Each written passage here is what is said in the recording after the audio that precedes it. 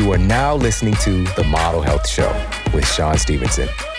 For more, visit themodelhealthshow.com. Welcome to The Model Health Show. This is fitness and nutrition expert Sean Stevenson, and I'm so grateful for you tuning in with me today. Obviously, movement is an important part of our lives.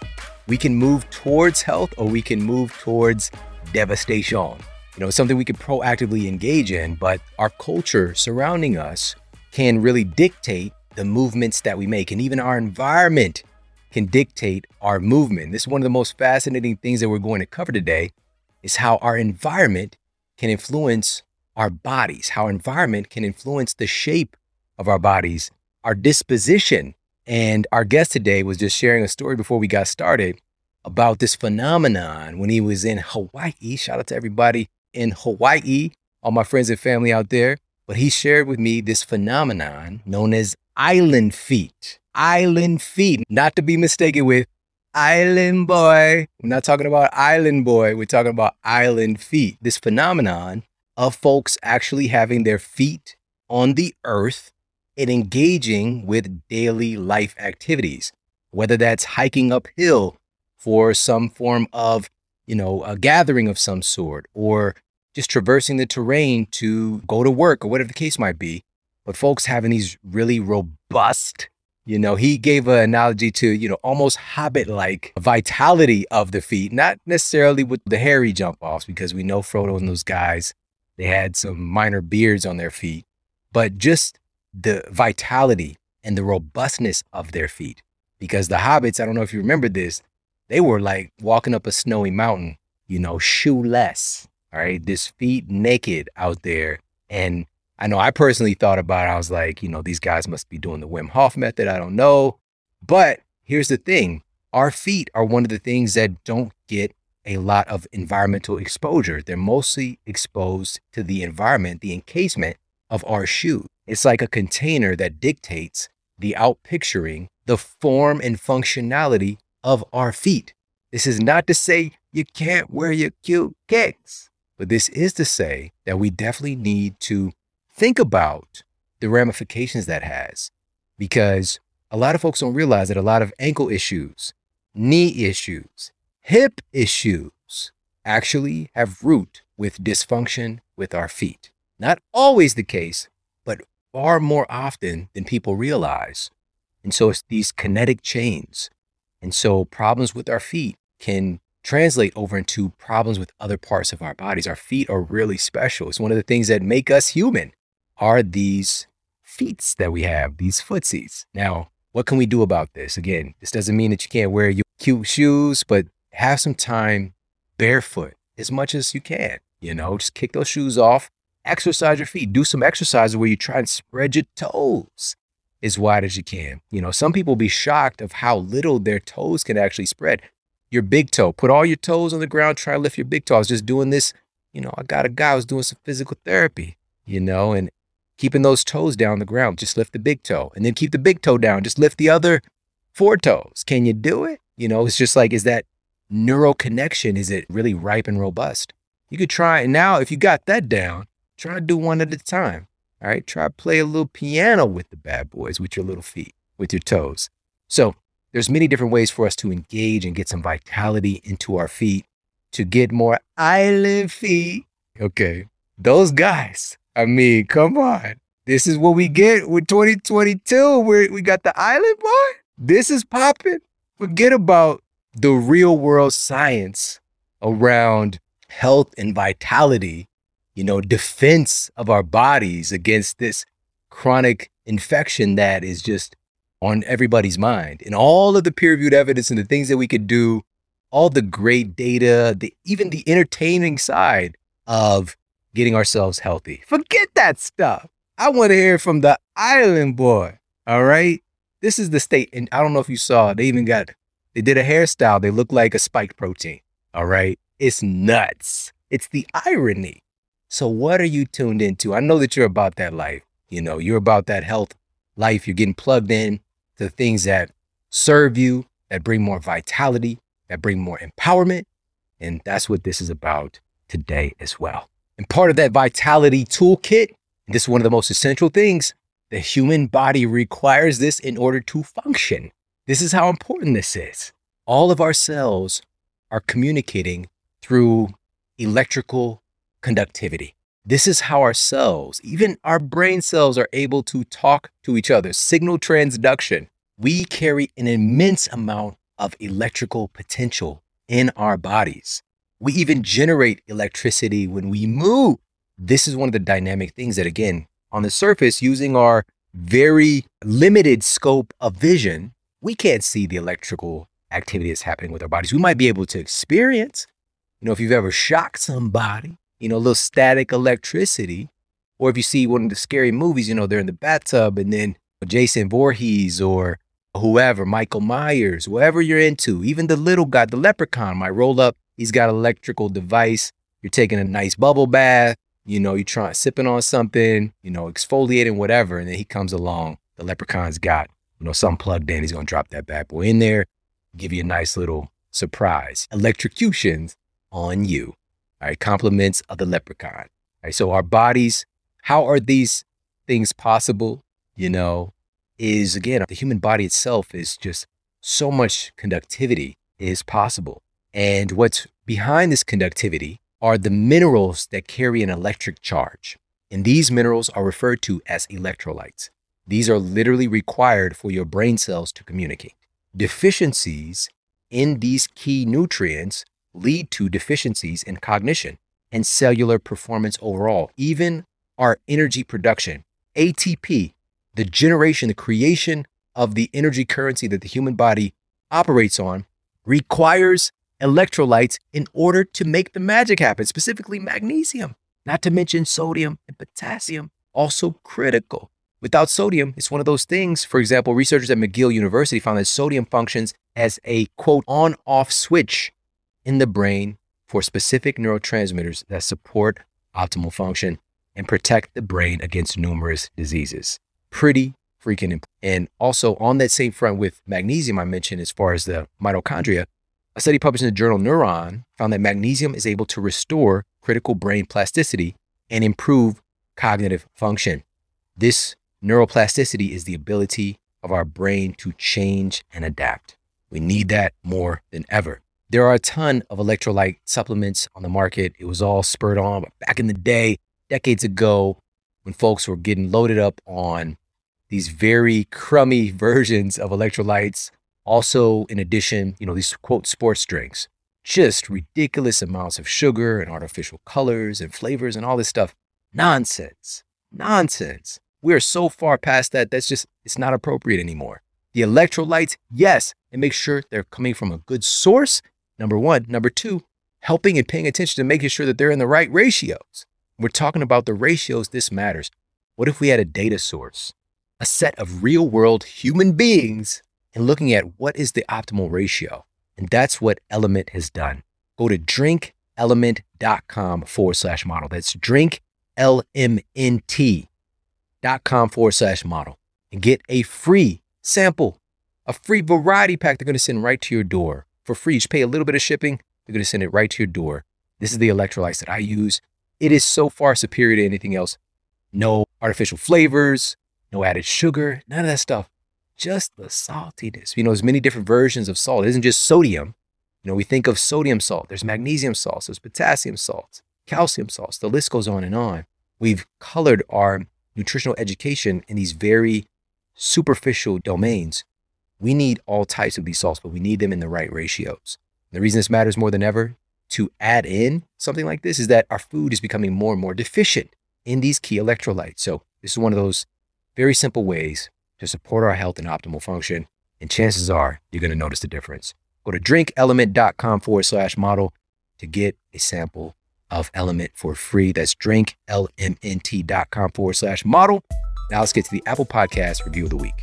Another 5-star review titled Presenting Nothing But the Good Science Stuff by Mo Mindy. Sean presents only the science, and I can't get enough. He respects human life in all regards, but his propensity for utmost human health is bar none. He scours the science for us and gives us the summary in layman's terms, sprinkled with lots of humor and culture. I can't share his podcast enough, and everyone could benefit from his show. Love it and thank you. Thank you. That's so awesome. Thank you so much for leaving that review over on Apple Podcasts. It means so much. If you've yet to do so, please pop over to Apple Podcasts and leave a review for the Model Health Show. It means so much. If you're listening on Spotify, you know we're popping on Spotify as well. You can rate the show now. All right. Take a second. Leave, you know that we need all the stars. All right. Let's represent. Leave a rating for the Model Health Show. It means so much. And on that note, let's get to our special guest and topic of the day. Our guest today is best-selling author Aaron Alexander, and he's a pioneering manual therapist and movement coach whose clients range from A-list Hollywood celebrities to professional athletes and everyone in between. And he's also been interviewing the world's preeminent thought leaders on physical and psychological well-being on his top-rated Align podcast. And now back for his latest appearance here on the Model Health Show. Let's jump into this conversation with the amazing Aaron Alexander. My guy, Aaron Alexander, welcome back to the Model Health Show. Thanks for having me. I appreciate this. It's my pleasure, man. It's my pleasure. You know, your work has just been deeply impactful. Just the last time I talked with you, I really stepped up my game, my hanging game. Cool. At least every other day, got to pull up in the backyard, pull up bar. I'll go and hang there, do 20 to 30 second reps, couple sets, right, and just hang out. That's it. You know, sans wang out. And, you know, it's just very simple principles, but, you know, you walk the talk and you've impacted so many people, including many of our friends and colleagues. And that's very noticeable, even in all the recommendations, endorsements that are in your book with some absolute superstars, because you're one of them. And I want to kick things off because I think that we have this concept in our reality that we are shaping our own bodies. Like, it's my job to shape my body. And that is partly true, but we are negating what is possibly the largest shaper of our bodies, which is our environment. So can you talk about how our environment actually shapes our body? Yeah, of course. Firstly, on the way here, I'm so immensely grateful to get to share any time with you. But I've told you before, but literally like, I think 8 years ago, I started listening to your podcast and I was scrupulously, maniacally taking notes on all the different little details and exercise recommendations and nutritional stuff and all that stuff. And you were the primary catalyst and inspiration for me to start my own podcast and kind of get into my own foray into the social media world and all that stuff. So to be in this moment with you, now it's starting to feel more common, which I'm, so grateful for that. And like harking back to like, so the moment, the thing I was reflecting on is, it's so interesting how many of the yous of the past are listening to this and the me's of the past are listening to this right now. Like, I know that person is right now there going through the same motions and the same aspirations and all that. And it's just such a wild thing how life works that way. It is, man. So powerful. And then, so within that, you were a part of my environment, my environmental conditions. So you were my audio environment. That's remarkable. That's really powerful. And so there's a lot of different layers we could go with that. We were impacting ourselves and each other from an auditory perspective, based off of the tones that we're projecting, pacing of our language.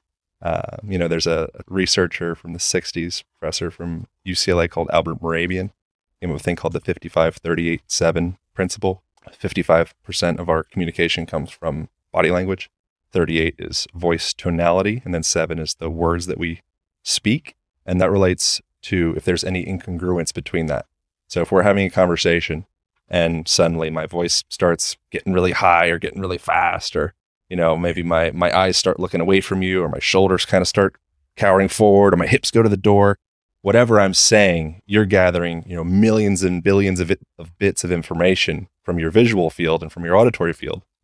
And then there's the words that kind of piggyback on top of that. So as we're communicating to each other, that's really the bulk of the communication comes from actually our movement. And then more specifically in relation to the environment and the way that I think you meant it in the question, you've had Bruce Lipton on here, which he's such a sweetie.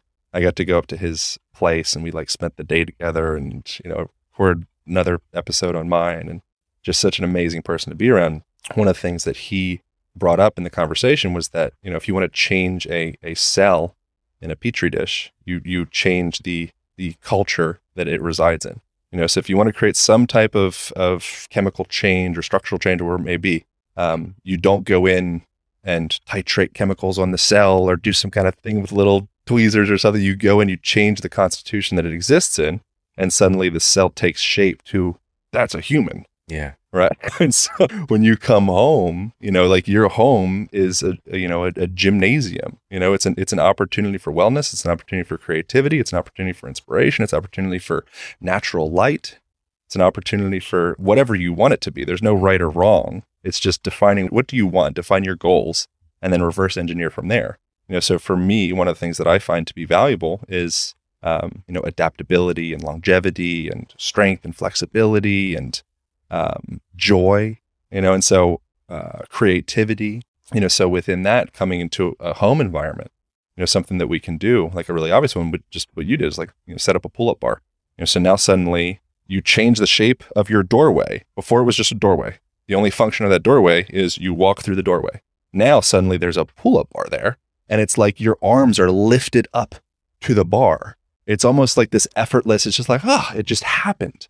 That was fitness. Fitness just happened just by you changing the shape of your environment that you exist in. So, okay, could we do that in other ways? Okay, so before we come home, all there is dinner table, coffee table, you may put your feet on, couch, TV, that's all we have space for, that's what we do. So we sit 90 degrees on the dinner table, and then we go to the couch, and then into the bed, and the toilet, and then our office, and then our car, and then a train, and then every position is in that same archetypal kind of like hunched over position. Mm-hmm. Opportunity would be maybe put, some floor cushions down on the ground, and create enough space that when you come back, it's like inviting for you to get all the way down to the ground and get all the way back up. Suddenly you're mobilizing your ankles and your knees and your hips and your pelvic floor muscles and your diaphragm. You're helping circulate lymphatic fluid, which needs muscular contraction in order to move. And so I think it's just an interesting opportunity or question to ask, like, what is the shape of my environment?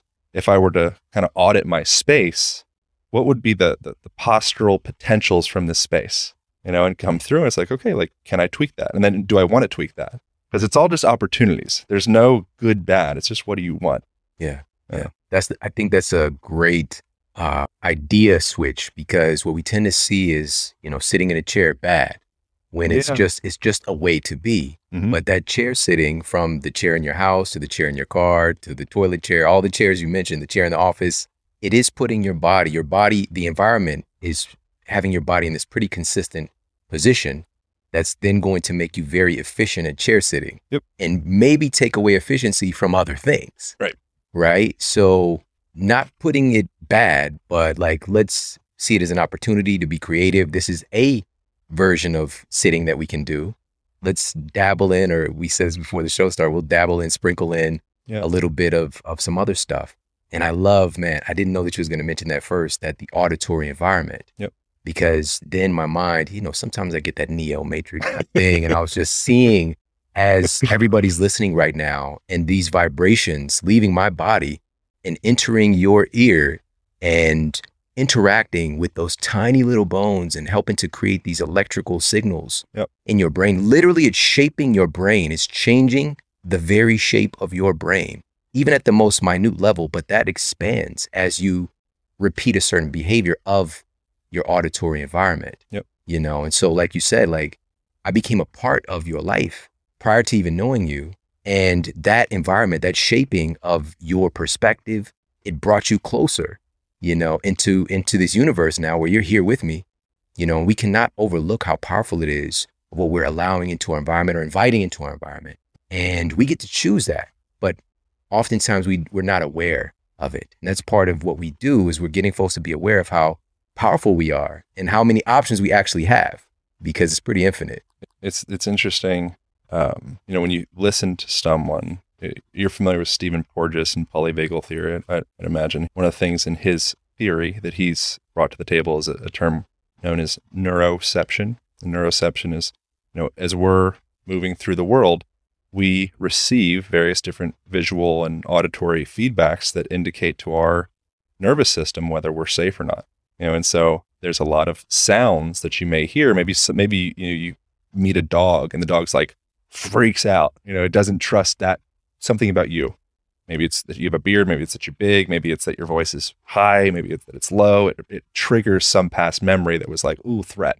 But we have these consistent auditory cues that indicate to our nervous system via, millennia of evolution, depending upon your belief systems, obviously, it's since the beginning of humanity, and probably before human, there's certain sounds that indicate safety, like a soothing crackling of a fire, or maybe it's like ocean, maybe a dog snoring, maybe your partner you hear your partner breathing, and all of those, they're tuning your autonomic nervous system on a momentary basis. And so as we're communicating to each other, once again, the way that we communicate, that 38% of that voice tonality, there is a specific imprint or signature in the tone of your voice. And when you speak to someone, especially in maybe a psychological circumstance, maybe you're like seeing a therapist or something of the sort, there's your words. But when you start to get into territory that makes you kind of be like, whoop, we're in deeper waters here, your voice might start to kind of crack, or might start to get a little bit high for a second, all of those are indications that you're starting to tread into waters that your autonomic nervous system, your deeper mammalian brain, it's saying, oh, don't know how to process this. Aha, we're here, we've arrived. Now, how do we respectfully navigate this space? And so that's the really beautiful thing. If you're a sensitive person, which we all are, or else you just wouldn't be around. If you've made it to this point, just in human evolution as a whole, and then as an individual, you're still here, you're a sensitive person. If you're successful in business, if you have, halfway decent relationships, if you're somewhat healthy in your mind and body, you're a sensitive person, you're picking up these cues continually. And, it's just magical when you start to take a moment and kind of think of that imprint or that signature, that fingerprint in the tone of someone's voice, and then start to pay attention to your own tone. So when you're speaking to someone, I think that this is, 70% of the nerve fibers of the vagus nerve, very popular nerve as of recent. It's kind of like the iliopsoas muscle, and kind of have its moment of limelight. But 70% of the fibers in that are meaning they're feeding information from the body up to the brain, and so you're receiving this immense amount of information from your body all the time. And so if we allow the spaciousness to actually listen in and say, how does my body feel right now? When I'm speaking to that person, do I feel really safe? Do I feel like a clenching in my stomach? Do I feel maybe trapped? Do I feel expansive? Do I feel, confident? How's my voice? All of those are really beautiful tools to be able to check in and say, okay, am I placing myself in an environmental condition that's conducive for my growth? And then from there, the next thing is saying, okay, interesting. This is a two-way relationship. I can observe my physiological expressions, and those are translations into they have mental emotional translations. And then if I want to change my state, I can say, okay, I'm going to go in and I'm going to change the tone of my voice. I'm going to change the pacing, maybe the way that I breathe. I'm going to do a long exhalation. Maybe do a long exhalation and a sigh. Maybe I'll relax my eyes and take in that panoramic view, which that's tied into the autonomic nervous system as well, to calm your nervous system down. Maybe I'll take a little walk, and start to get that, maybe I'll pull my shoulders back, that gait pattern, swing my shoulders, open up through my diaphragm and my lungs and my hips. Oh my God, suddenly I feel better. Just 6 breaths. There was a study from, I believe it was in Japan. They found that just 6 breaths, you could change your blood pressure in an instant, And so it's we can have such immediate effect on this physical experience. And we're just covered in all of these amazing levers that we can pull on at any time. We just I don't know if it's summary. I think it's because our teachers didn't really understand the levers because they never got the education. But we didn't receive that education on how to drive the body effectively and how to pull on these levers. How do I wake up? How do I go to sleep? How do I relax? How do I focus? Tapping into your senses and your postural patterns are all opportunities to do that. Yeah. These for me are some of the most important things. These are the things that it's like the soil from which everything else comes from, so it's kind of tragic that has been lacking in our education. However, again, it's just presenting another opportunity. And, when you mentioned Bruce Lipton, that ties in so well with all of this. And even walking, for example, that's a vibrational pattern. That action, the activity of walking is creating a certain vibrational pattern in the body that's influencing every single cell in the body. even if we go to the level of our atoms, they're just vibrating at this ridiculously fast pace. And we look very solid. Even right now, you look still. Right. Everything in you is vibrating like crazy, like some Doctor Strange level multiverse of madness. You know what I mean? Yeah. And, I remember Bruce Lipton talking about how even our cells doing function, it's really a result of a vibrational input, a signal, right? There's a signal being broadcast, a certain vibration. And one of my all-time favorite episodes of the Model Health Show, and, I've done hundreds of interviews, and also me doing media and all these other shows, probably knocking on the door of 1,000 media pieces. And of all of that, for me personally, one of the most interesting places that I learned the most from was from a conversation with Dr. Coleridge Chaudhry, and she has a book called Sound Medicine. And she just brought to light something that's been just, how you got these things just kind of rattling around your brain like loose change. And then like suddenly you get the arcade game to put the change in. It's like, oh, okay, I get it. And she related all of the ways that sound is already used in medicine that we just take for granted. Even the name ultrasound, we're just like, whatever, but it's literally a tool that can be used, of course, for imaging, but also as therapy, because it is literally using sound to change conditions in your body. And it's so subtle, it's so out of our pitch range as far as our human ears, that it's actually unbelievable that it's even a thing. And this gets into the conversation of we only experience or notice a certain spectrum of things with our human eyes and ears, and there's so much, literally, again, from both directions, from ultrasound all the way to sonic, whatever, and we operate in a tiny medium, but everything else is affecting us. And we have the opportunity to proactively expose ourselves to other things, even if we don't understand it, or to avoid those things, And so this is another message of yours, is that message of empowerment. And I wanted to ask you about this because what we're talking about is an expression of the body, right? And I'm wondering if our physical expression, when you see somebody, can our physical expression of our body, how we're standing, how we're moving, can that inform you about our state of physical health? Yeah, of course. Well, that's such a cool road to go down. You can hear, staying just for a second on the auditory spectrum, you can hear a healthy person or around a house, right? If someone's, what is that? That's like a cacophonous, it's like a cacophonous, struggling biological system, and a more effortless system that things just seem to work. You don't notice it, right? So if there's something in your system that you notice, it's probably because it could use some work. So your breathing, ideally, it should be, so light that you can't even feel the breath going in and out through the nostrils. Like it's you want the hairs inside of the nostrils wouldn't even move through the breath.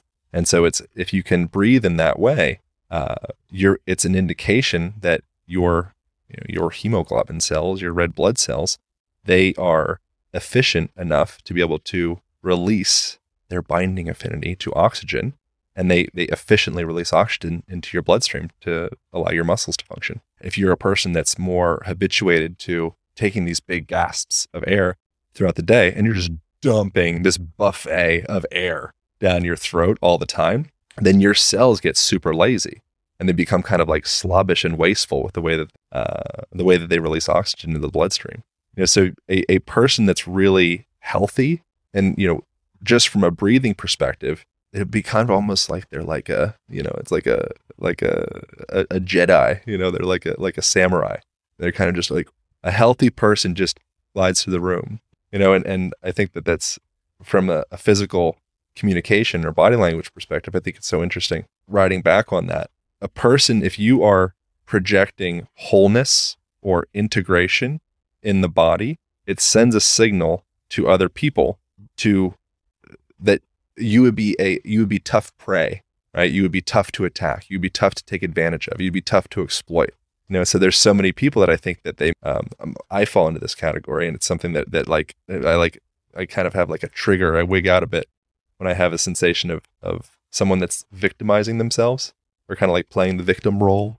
And so I've noticed that throughout myself for years, which is why it's such like a trigger for me whenever I see it out in the world. I'm like, oh, don't do that. And there was some research that was actually done with this, where the researchers, they went into a prison, and they gathered up a bunch of inmates that were in there for violent crimes, and they gave them a bunch of videos of people just walking down the street, different sexes, different colors, different weights, sizes, ages, all of that. And what they found, I include this in the Align Method book. What they found was the people that would not be prey, they wouldn't make an effort at robbing the person, were the people that moved with this integration and this wholeness in the way that they moved. It wasn't because they were bigger, it wasn't because they were blacker, or because they were whiter, or because they were Asianer, or any of that. It was if they felt like they had this directionality and this smoothness and this integration with the way that they moved, then they wouldn't be an easy target. And so even as you're moving down, you're walking down the street, you're sending this information out into the visual world. And all of those people that are either passively or actively observing your experience, the way that you're ambulating down the street, you're either holding up a sign saying, come and get it, or you're holding up a sign and saying, not me. And so how do we start to tap into that? We don't tap into that by, in this moment, okay, pull the shoulders back, puff the chest up, like, cool, I got it. No, you tap into that by changing your environmental conditions. You tap into that. If the best time to plant a tree is yesterday, the second best time is right now. Is that how they say that? So, 10 years ago. Whatever, 10 years ago. Yeah, 10 years ago. The best time is right now. And so with that, it's like changing your environmental conditions, expose yourself to ample sunlight, get enough vitamin D, get enough fat soluble vitamins, A, D, K2 specifically are very important for like bone growth and hormonal function, and, exposing yourself to cold temperatures, exposing yourself to warm temperatures, all the stuff, like listen to Model Health Show, tap into 1/10 of what you discuss, like actually integrate that into your daily life. And it needs to be a daily habit. It's if you are, someone that's like an overnight success, but it took them 20 years to become an overnight success, that's the way it works.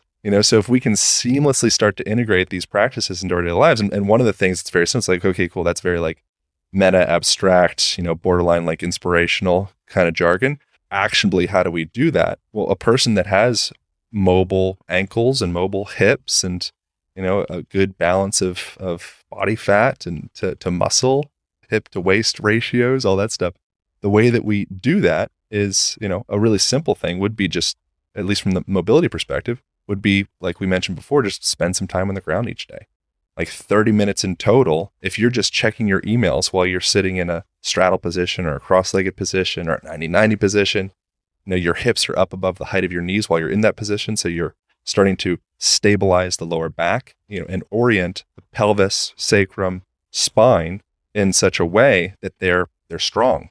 You're kind of reintegrating back into those native patterns that you had as a child. Like any baby moves pretty darn well because they don't have enough muscle to kind of like cheat through gravity. They're just finding that balance and that orientation. And when you see a person move that way, it's almost surprising. Like when you see a person move with lightness and like levity, Charles Bukowski, he has a bit where he talks about a free soul. A free soul doesn't have any particular like shape or, any specific indications, but when you're around a free soul, you feel good. You feel really good. It's like that free soul, that heart. I think that comes from a lifetime or a month or a year, of lifestyle decisions that now suddenly present into this moment, and you're telling this story based off of every bit of information that you've engaged with over the last month, year, decade. And then life starts to open up for you in a different way. Oh, what is it? Is it because I'm negging, or doing some kind of like dating hack thing? I read the game, it's like, no. Like we're picking up on a lifetime of information from each other. Yeah. So the ways that we can do that, I think, again, it just comes back to start to change up the environment and change up your mindset and make these subtle little shifts in your life, which was the whole intention and function of writing the Align Method, was to create a fundamental user's manual, like a field manual for how do we inhabit our bodies the most effective way possible in daily life, as opposed to it being something that I sit in my car, I drive to a gym, and I engage in fitness for 45 minutes. It's like, how do we make it so that fitness is who I am? I identify as an athlete, right? If you're a person with a body and you walk, you put your arms up over your head every now and again, you communicate, like, I would say you're an athlete, you know? And so if you can start to identify with those things and start to integrate that into our lives, I think it's incredibly powerful. Yeah. Wow. That's remarkable. Not only does this answer the question of whether or not our body can display our state of health, but this leads into another part of the conversation, which is not only are we broadcasting our physical state of health, but we're also broadcasting our state of mental health as well. So can you dig into that a little bit? How is our posture or our state of physical, just how we're showing up in the world, demonstrating and communicating to the world our state of mental health? Yeah. Well, so there's a lot of interesting stuff with that. So coming back into the concept that your body is covered in these levers that we can pull on to make us, to induce certain states. Your facial postures, for example, your facial gestures. It's called the facial, what do they call it? Facial gesture hypothesis, I believe is the term for it. But each gesture that you make with your face, Paul Ekman is a researcher that has gone very deep on this. I actually did a podcast with him a couple years ago. I think he's like the top 10 most cited psychologists on the planet. Old guy, really sweet. He traveled to Papua New Guinea and various different locations to spend time with tribes that had been untouched to any type of, other populations or industrialized culture, and to see if their facial expressions, their facial postures were consistent with the rest of the world. And he came up with 10,000 specific facial gestures, all with specific translations, and all with specific meanings. And so when we're communicating with each other, if I am happy, every face across the planet is happy pretty much the same, right? So if you are faking a smile, for example, then you'll just kind of do this smile with just your mouth, and it's kind of like creepy, it's like a serial killer kind of vibe. Yeah, exactly. So if a true smile is called the Duchenne smile from an old anatomist, that you would be smiling with your mouth and your eyes. So you're activating those orbicularis oculi muscles in and around the eye that cause the eyes to kind of squint. That's that's like a true indication that the person is, feels that way, feels happy. If you win a race, everyone wins a race the same way. If you lose a race, everybody loses a race the same way. And then there's like gang signs and like West Side and this and that, obviously those are learned, but those deep inherent postural patterns and facial gestures, they are inherent. It's like a binding, unifying factor with every human being on the planet. And so we can tap into that, and all of those facial gestures, they're tied back into the cranial nerves. So there's 12 cranial nerves. Vagus is a part of theirs. It's a part of that system, and those are all tied into our autonomic state. So if you change the tonicity of the muscles in and around the neck, the masseter, of the eyes, the diaphragm, any of that, then those are all feeding back into your autonomic state. So if you want to, and there's been lots of research around this as well, you've probably heard of like the pencil study, where they put a pencil in people's teeth, and that caused, there's a pencil in your teeth, it forces that smile happening. And so when they would show them movies and things of the sort, they'd find things to be more humorous and funny, and it would induce this sensation of lightheartedness. When you put they did it with a golf tee, they put a golf tee in people's brow, and then it would force a frown, like a resting bitch face. And suddenly they perceive the world as being a little bit more closed off. So it's pretty darn interesting. And once again, this taps into, okay, cool. So there's this imprint, this specific fingerprint of every person's tone of voice.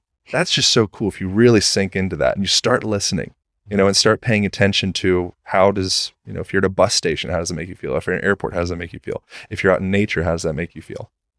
We also have an imprint in every one of our postural patterns and every one of our facial expressions. If you meet a person and they're chronically kind of like frowning, one, it makes you feel away, because the reason that humans one of the primary factors that makes humans so effective as a species is our capacity for communication. The way that we communicate is through attunement. If I can take on your shape, then you trust me more because you don't trust anyone more than yourself. Yeah, right. Right? It's like tribalism 101. Yeah. I come in, cool. Like, you like Pittsburgh Steelers? Cool. I just happen to wear my Steelers jersey today. You have resting bitch face? Cool. Kind of, yeah, I don't like the world either. So like, that there's something about that person, I don't know what it is exactly, but I like that person. That's what we're always doing.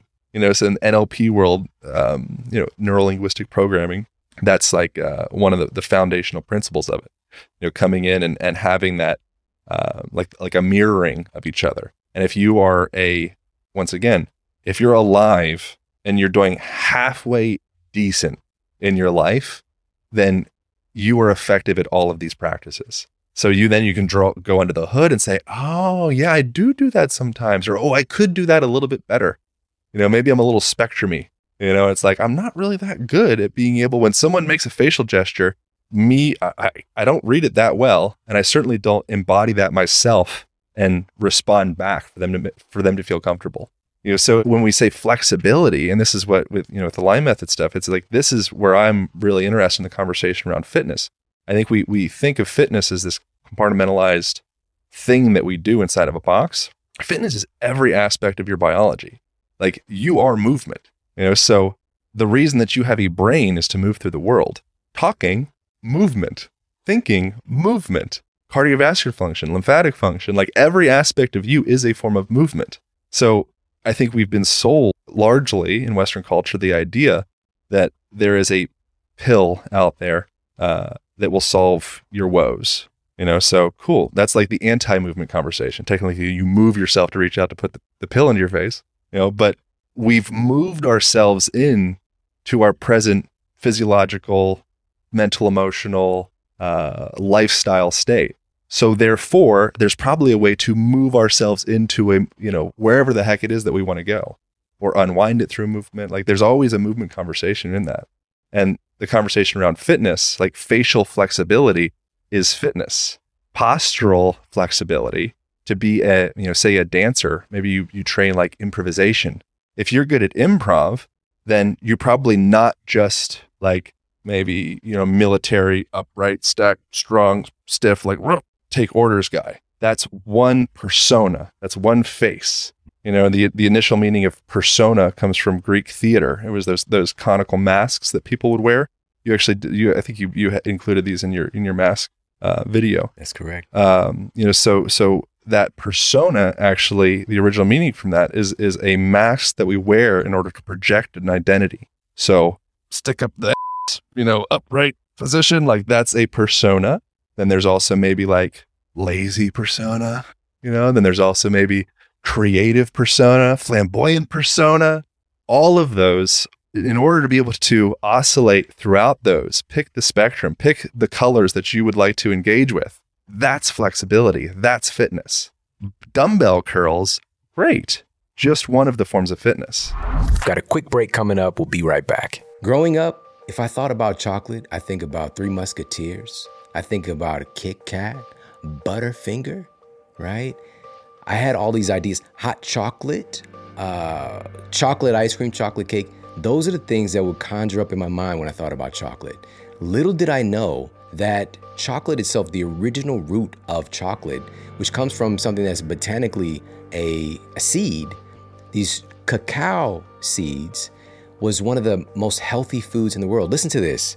This was from a randomized, double-blind, placebo-controlled trial that was published in the American Journal of Clinical Nutrition, found that polyphenol-rich cacao or cocoa, without the sugar, has remarkable prebiotic effects on the human body. So what the study found was that folks who were consuming this sugar-free cacao flavanol drink for 4 weeks significantly increased their ratio of probiotics or friendly bacteria, bifidobacteria, for example, while significantly decreasing their class of firmicutes, which is associated with fat gain. So there's certain types of bacteria that are associated with gaining fat. And these firm and cute, so the saying in health right now is that if you want to be firm and cute, you got to reduce the firm and cutes. All right. I didn't make that up. Somebody else did. All right. But the bottom line is, wow, it has a really powerful, remarkable impact on what's happening with your microbiome.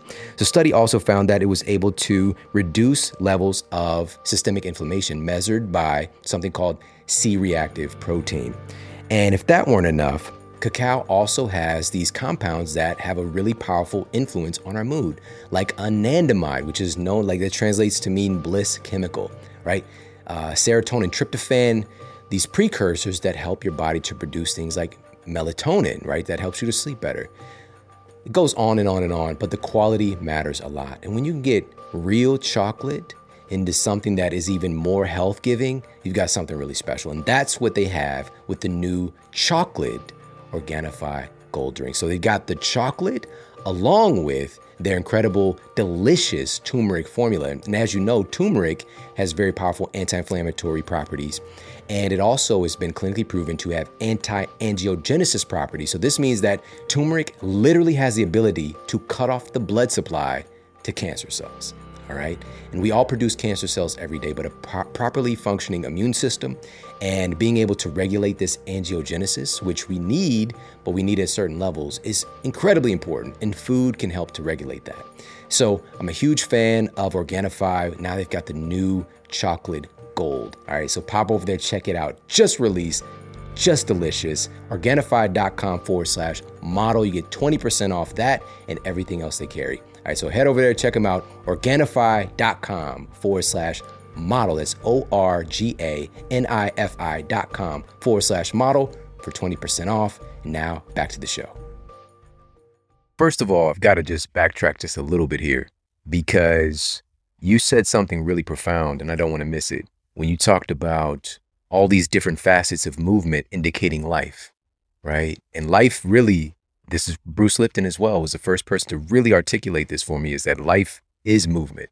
And when life ceases is when movement ceases. And you said that we moved ourselves into this state that we're in where we are probably a bit deficient, to put it nicely, in our variety of movement and patterns that we can be in. We chose to move in that way, whether we realize it or not. Or we didn't make an active choice to choose to move another way.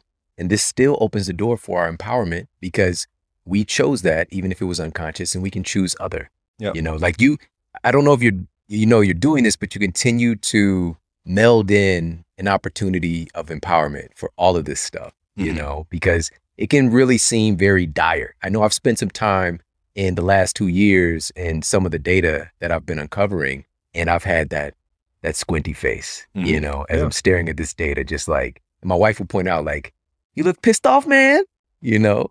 And it's just like, it's a pattern. And this is the point I wanted to make, is this is a part of human evolution. Like, you don't got to teach a baby how to smile. Yeah. The baby knows.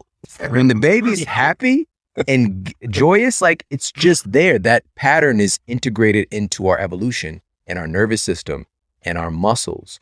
The same thing with being really upset and angry or fearful. We can learn patterns, of course, as we go and as we grow, as our brains develop and pick up more things from our environment. But a lot of this is already deeply ingrained. So this is what you were alluding to when just putting the pencil in the mouth and you're getting into that state. Your brain has that neural association is there. Just like, I was kind of smiling. So you're already just leaning towards seeing things in a more jubilant light. Yeah, you're changing your filter. Yeah. This is really remarkable stuff. So with that said, this really opens the door for our opportunity to have a shift in our perception and our mindset that can then change the outpicturing of our body. Correct. So let's talk a little bit about that. How can a change in our mind change the expression of our bodies? Yeah. Like mind body those are just words. Like the body doesn't know the difference between bicep brachialis or triceps or sternocleidomastoid, or, you know, it just knows unicity, wholeness, integration. You know, it doesn't know what a heart is, doesn't know what a lung is, doesn't know what a liver is. It just knows that symphony. It knows the orchestra. It knows the unity of the whole system. Mm-hmm. You know, and so even the concept of mind body is like stories that we tell ourselves because they're indivisible. You know, and so there's one of the things that you brought up that I think was interesting, is the power that we have to augment the filter that we receive information. I mean, it's just so cool. Like there's research from San Francisco State University, particularly around this. And they had, the researchers had groups of students go into slouched over postures, groups of students go into like upright posture, which, there's like the really popular Amy Cuddy TED Talk, research that she's done around that, like the superwoman pose that potentially augments testosterone levels and cortisol. There's a lot of contention around it. But I think that if you draw back and you watch somebody walk into like a UFC ring, it's like, there's something going on there. Somebody doesn't kind of like awkward, like you can see if a person where their mind's at and if they're going to like pretty much win the fight, not 100% of the time, but pretty high percent of the time. Jose Aldo and Conor McGregor, that fight, what was McGregor doing? His body it was effortless. He was playing, right? His orchestra, there was no awareness of trumpet player, go, sax, piano. It was just, right? Jose was coming out and there was this tension. So if you're paying too much attention to what's happening here and you're trying to organize the parts, like you can't win. Like you have 640 odd muscles, 360 odd joints. Like there's so much complexity inside of this system. For you to be trying to organize that yourself is very challenging. And so that's kind of a tangent, but back to the San Francisco stuff. What they found was that were the people that were in a hunched over position. In the book, we call that the mopey postural archetype. We break down 5 different postural archetypes and their meanings. They would be in that hunched over kind of essentially the position that most of modern culture, if we are going from chair to chair to chair to chair to bed, chair to chair to chair to chair to bed, like that's your lifestyle. That's the position. Forward head posture, medially rotated shoulders, hyperkyphotic spine, valgus knees. Like that's the anatomical description for collapse. What's another meaning for collapse? What is, the literal translation of depression? Collapse, right? So when a person goes into that collapsed postural expression, they begin to distrust the things that they say. So when they would make certain statements, there was like this sensation of like, whether it was something that was accurate or inaccurate, I felt like I didn't really trust what I was saying. When they're in this stacked, well-oriented, confident, upright position, suddenly they reported to have greater trust of the words that they would communicate and the statements that they would communicate. They were also able to access memories, more like uplifting memories. So when you are in an upright posture, this comes back to NLP stuff again. You've anchored postural patterns to be to manifest during specific like mental emotional states. So you win the race, always been the case. You hunted the woolly mammoth, you get to the top of the little bit, you bring it back, shoulders back, like you're not protecting your vital organs, you're not protecting your throat. I've won.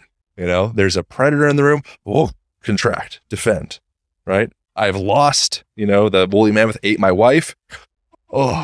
Complete deflation, ate my family. Family's gone, like finally. I didn't even know families do that. The whole family. So when we're in those positions, because I would say this is ancestral, and if it's not ancestral, then it's at least back to since you were a baby.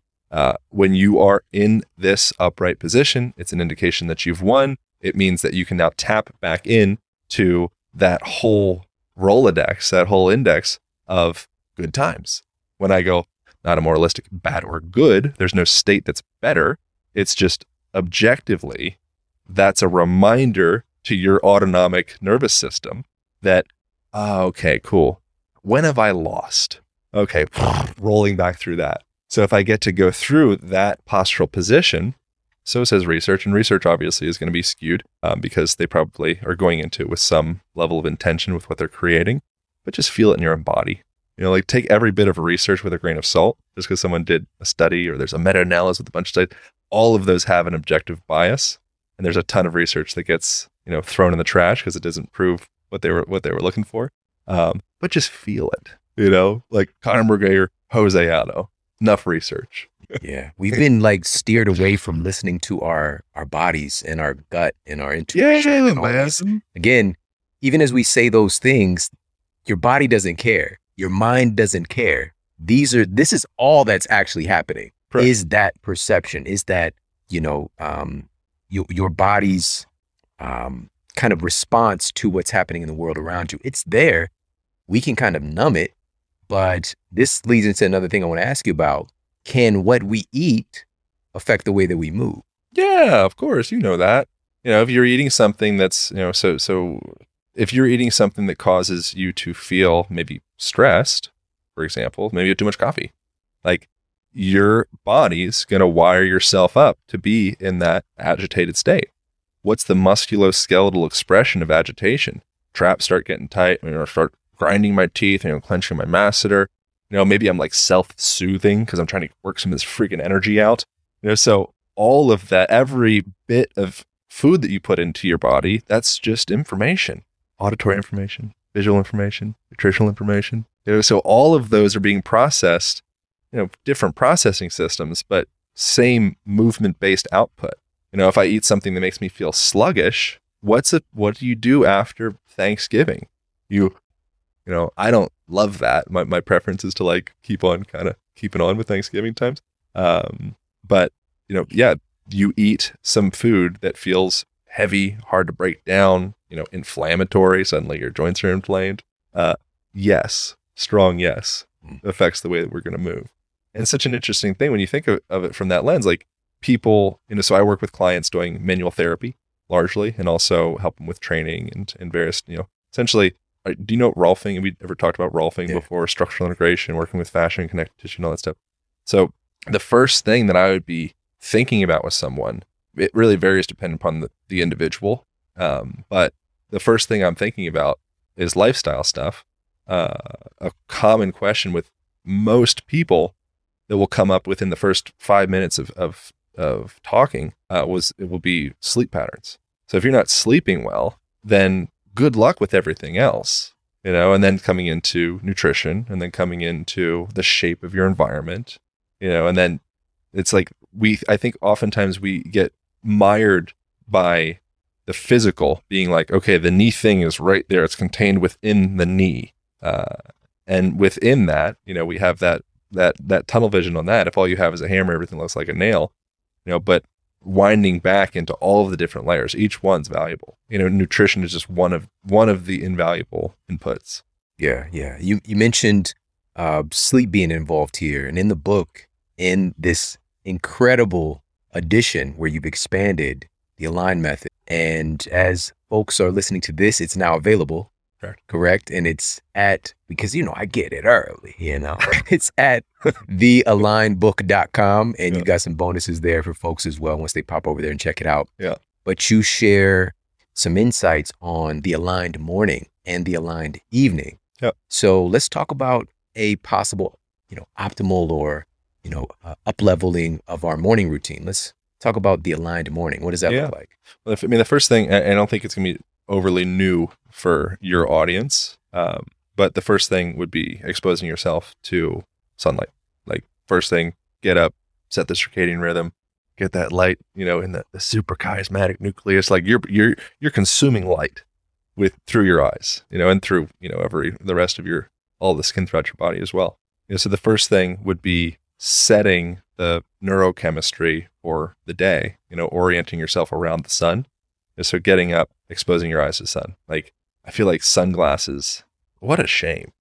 we got sold the idea at some point that, to be, I think for many people to be afraid of the sun, and if you're going to wear sunblock, I'd recommend blocking out the entirety of the sun, get zinc oxide or something like that, or just get like a sun hat or a shirt, when we're blocking out just specific frequencies, UVB or UVA, and taking kind of like a supplement form of the sun, and putting different chemicals and such in our skin.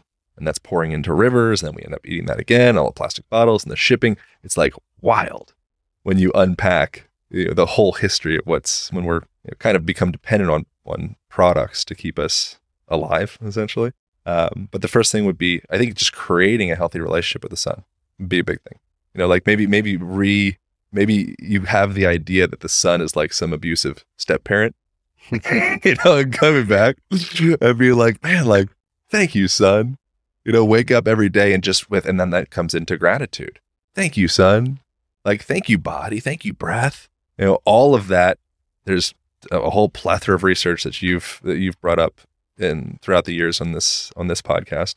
It affects your physiology, it affects your mental emotional state, affects blood pressure, affects, all of the parts of you. If you can start the day from that place of just observation, of taking a moment of reflection, of gratitude for the morning.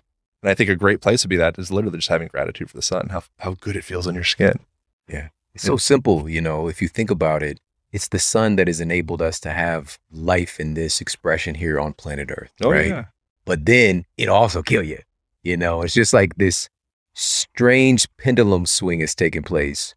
And so in reality, yeah, the sun can harm you, but we're talking about a fraction of a % of people who this actually happens to.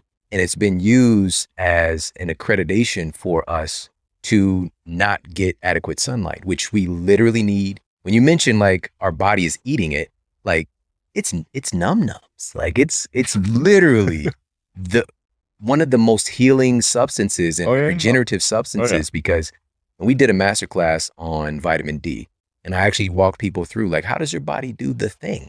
And it's really remarkable. It's like a deep, intimate relationship. Again, like we would not have life here without this sun that we are so afraid of in our culture. As we've just been inundated with things to fear. And this isn't about not having a rational, like if you're Jim Gaffigan complexion, like you're not just going to go out and spend 2 hours at the beach, sure, just stark naked. Like that might not be a good idea. Yeah. But it's starting to acclimate yourself again and understand like you evolve. Your genes literally expect you to interact with the light from that big ball of fire. And when you pull away from that, your expression, that physical expression, is going to degrade. Yeah. So. I mean, think of it as like a hermetic stressor, and if you work out at the gym, for a while, there was a belief that I think it was past age 40, maybe. I don't remember the specific age it was, but it was like you wanted to sustain and just hold on to your joints and your muscles, and, too much workout and fitness and all that was, it's going to be like, you're going to wear yourself out. It was like, that's not the way the body works. The body responds to come back stronger and healthier and more well circulated and, a more robust organism through hermetic stressors throughout the day. So when you work out, it creates inflammation and oxidization. And it's like, wow, it's like war inside of the muscles. Then you sleep and you rest and you drink and you do all the things. You come back like, I feel fantastic. Like, wow, I'm not like a car, Right. That's a car is a complicated system in systems theory. Your biology is a complex system. We thrive on variability. We thrive on like, get it out there, get like run it, jump it, sun it. That's sleep it. That's what we do. And when you start to pull those factors out, the body becomes confused and becomes backed up. It becomes, it's like, I think that men, especially maybe me, like I like to feel like almost like a tool of sorts. Like I like to have a purpose, and so it's like, you're like, put me on the purpose, whatever it is. Cool. We got to hunt, gather, collect that thing. Okay. Somebody threw a Frisbee on the roof. Like somebody needs to get the Frisbee off the roof. I'm like, I got it, and as below, so above, like our cells, that's your cells. So when you take them out and say, someone threw a Frisbee on the roof, you say, maybe like a robot will get it. I'll just sit here and kind of, I'll maybe look into my screen and narrow my vision and expose a little more blue light to my eyeballs. Yeah, kind of go into that forward head posture and all those patterns that if you were to look at any animal in nature in that pattern, you would think they were sick or depressed or injured or something.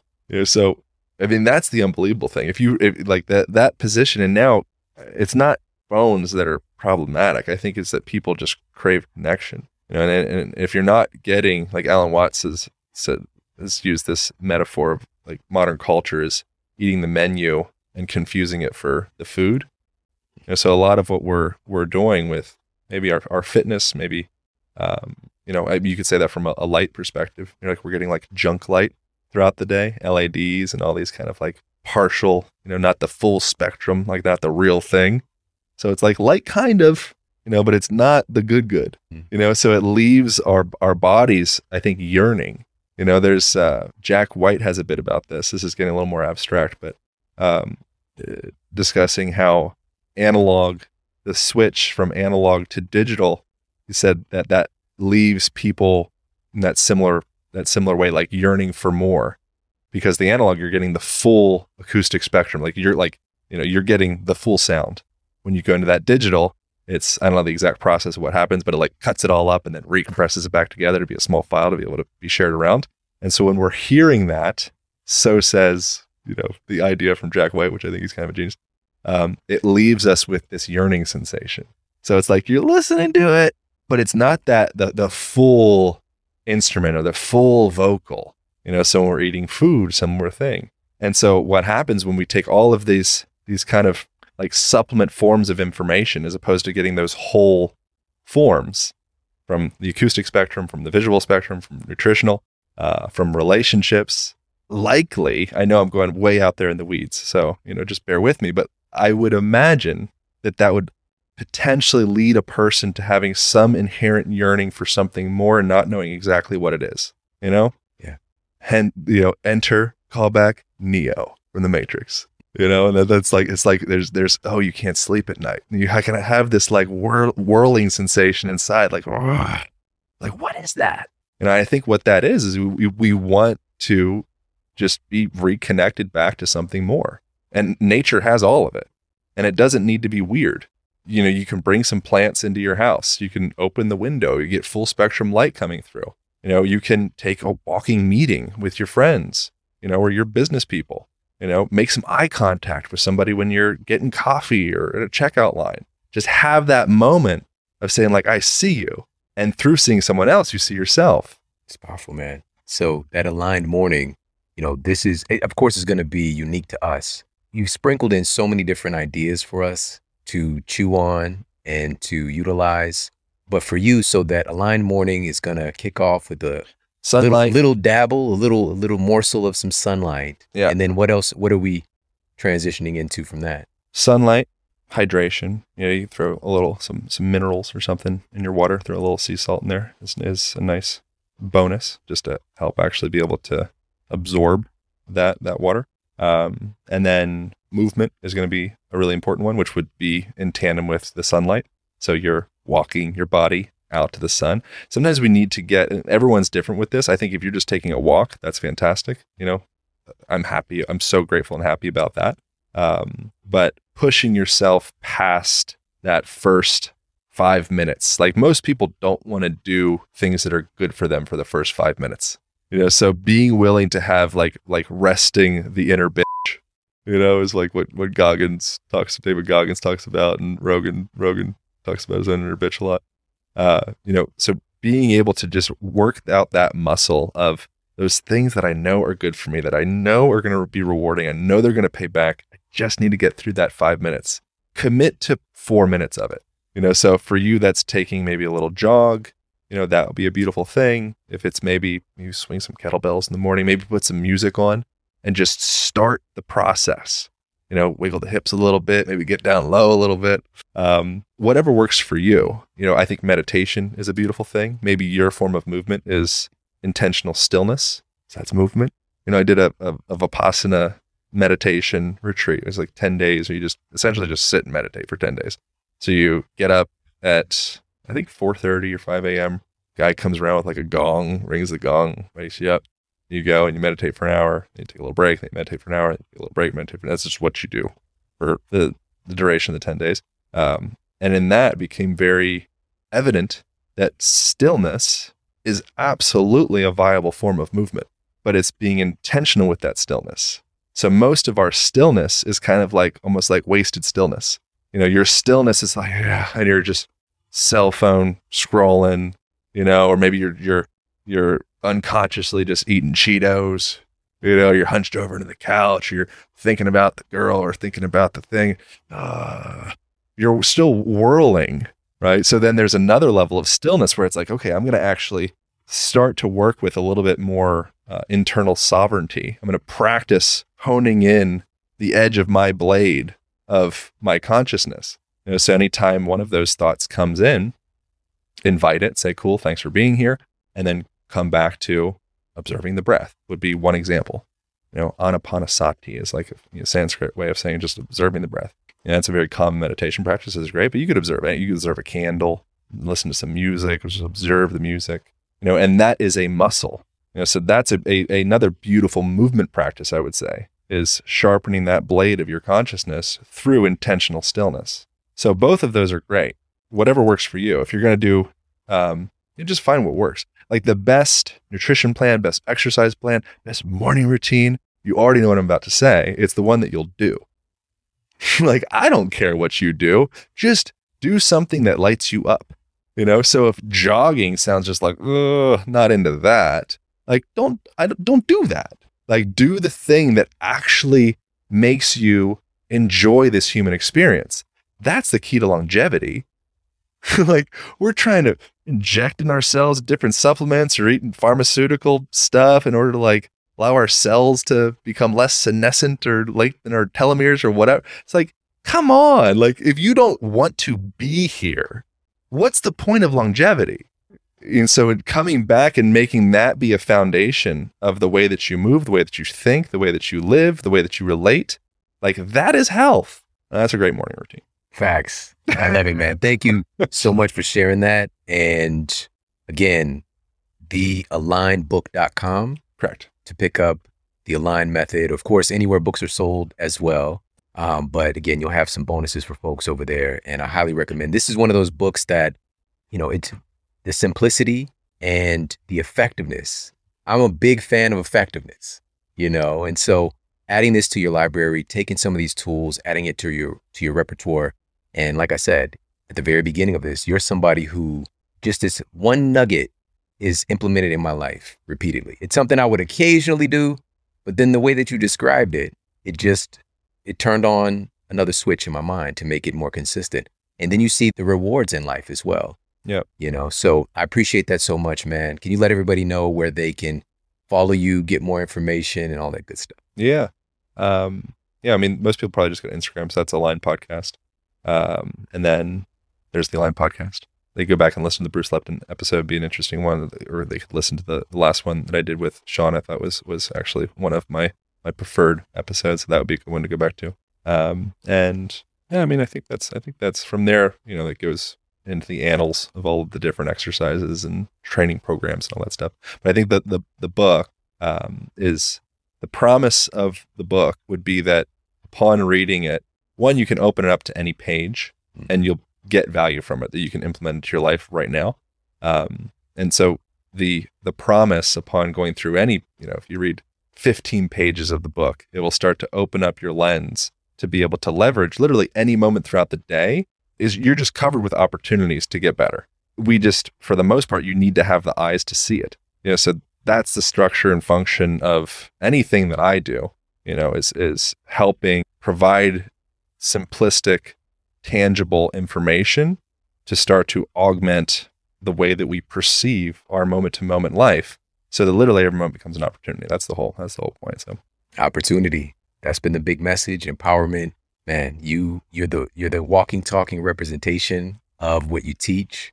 And, folks that aren't seeing the video of this, you're coming in, you're kicking your shoes out, you're perching up in your chair like, Tweety Bird. And it's just what you do, man. You would be considered to be like a big guy, but you're so nimble and you're so fluid and you're just emanating, like you said, like you can just tell when you're around somebody, and so I just want to encourage people to take this message of, becoming that person, walking in that direction, literally, again, walking, we're talking about movement, and so that you don't have to think about your tone, it's just going to be broadcast from a healthy vessel because you've been taking the time to just invest in these small things. These are not big, complicated things that we've got to do to be a healthier expression of ourselves, to be aligned.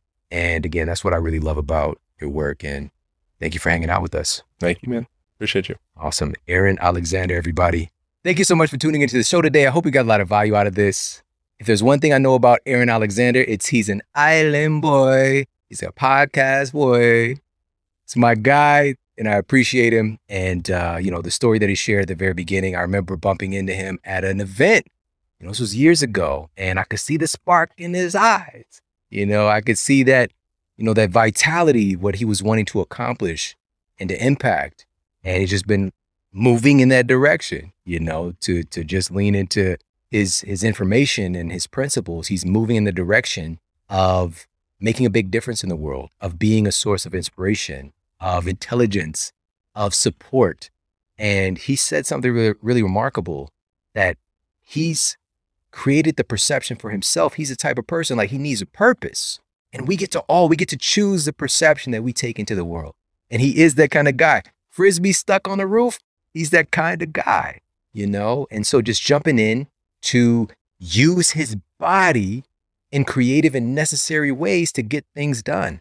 What can you align your psychology to that pulls your body in the direction of more expression and vitality? Is it being able to dance and have a good time with your kids, and, being able to, play sports with your kids, not just take them to their practices, but to be able to actually get out and to play and to have fun? Is it being able to compete yourself?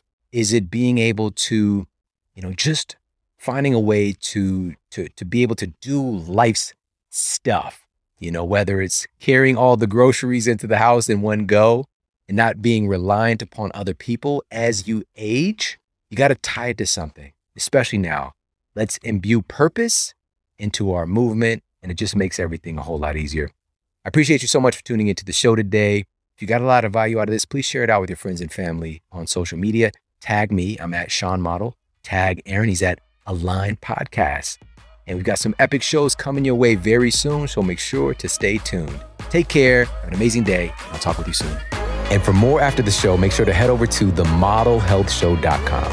That's where you can find all of the show notes. You can find transcriptions, videos for each episode. And if you got a comment, you can leave me a comment there as well. And please make sure to head over to iTunes and leave us a rating to let everybody know that the show is awesome. And I appreciate that so much. And take care. I promise to keep giving you more powerful, empowering, great content to help you transform your life. Thanks for tuning in.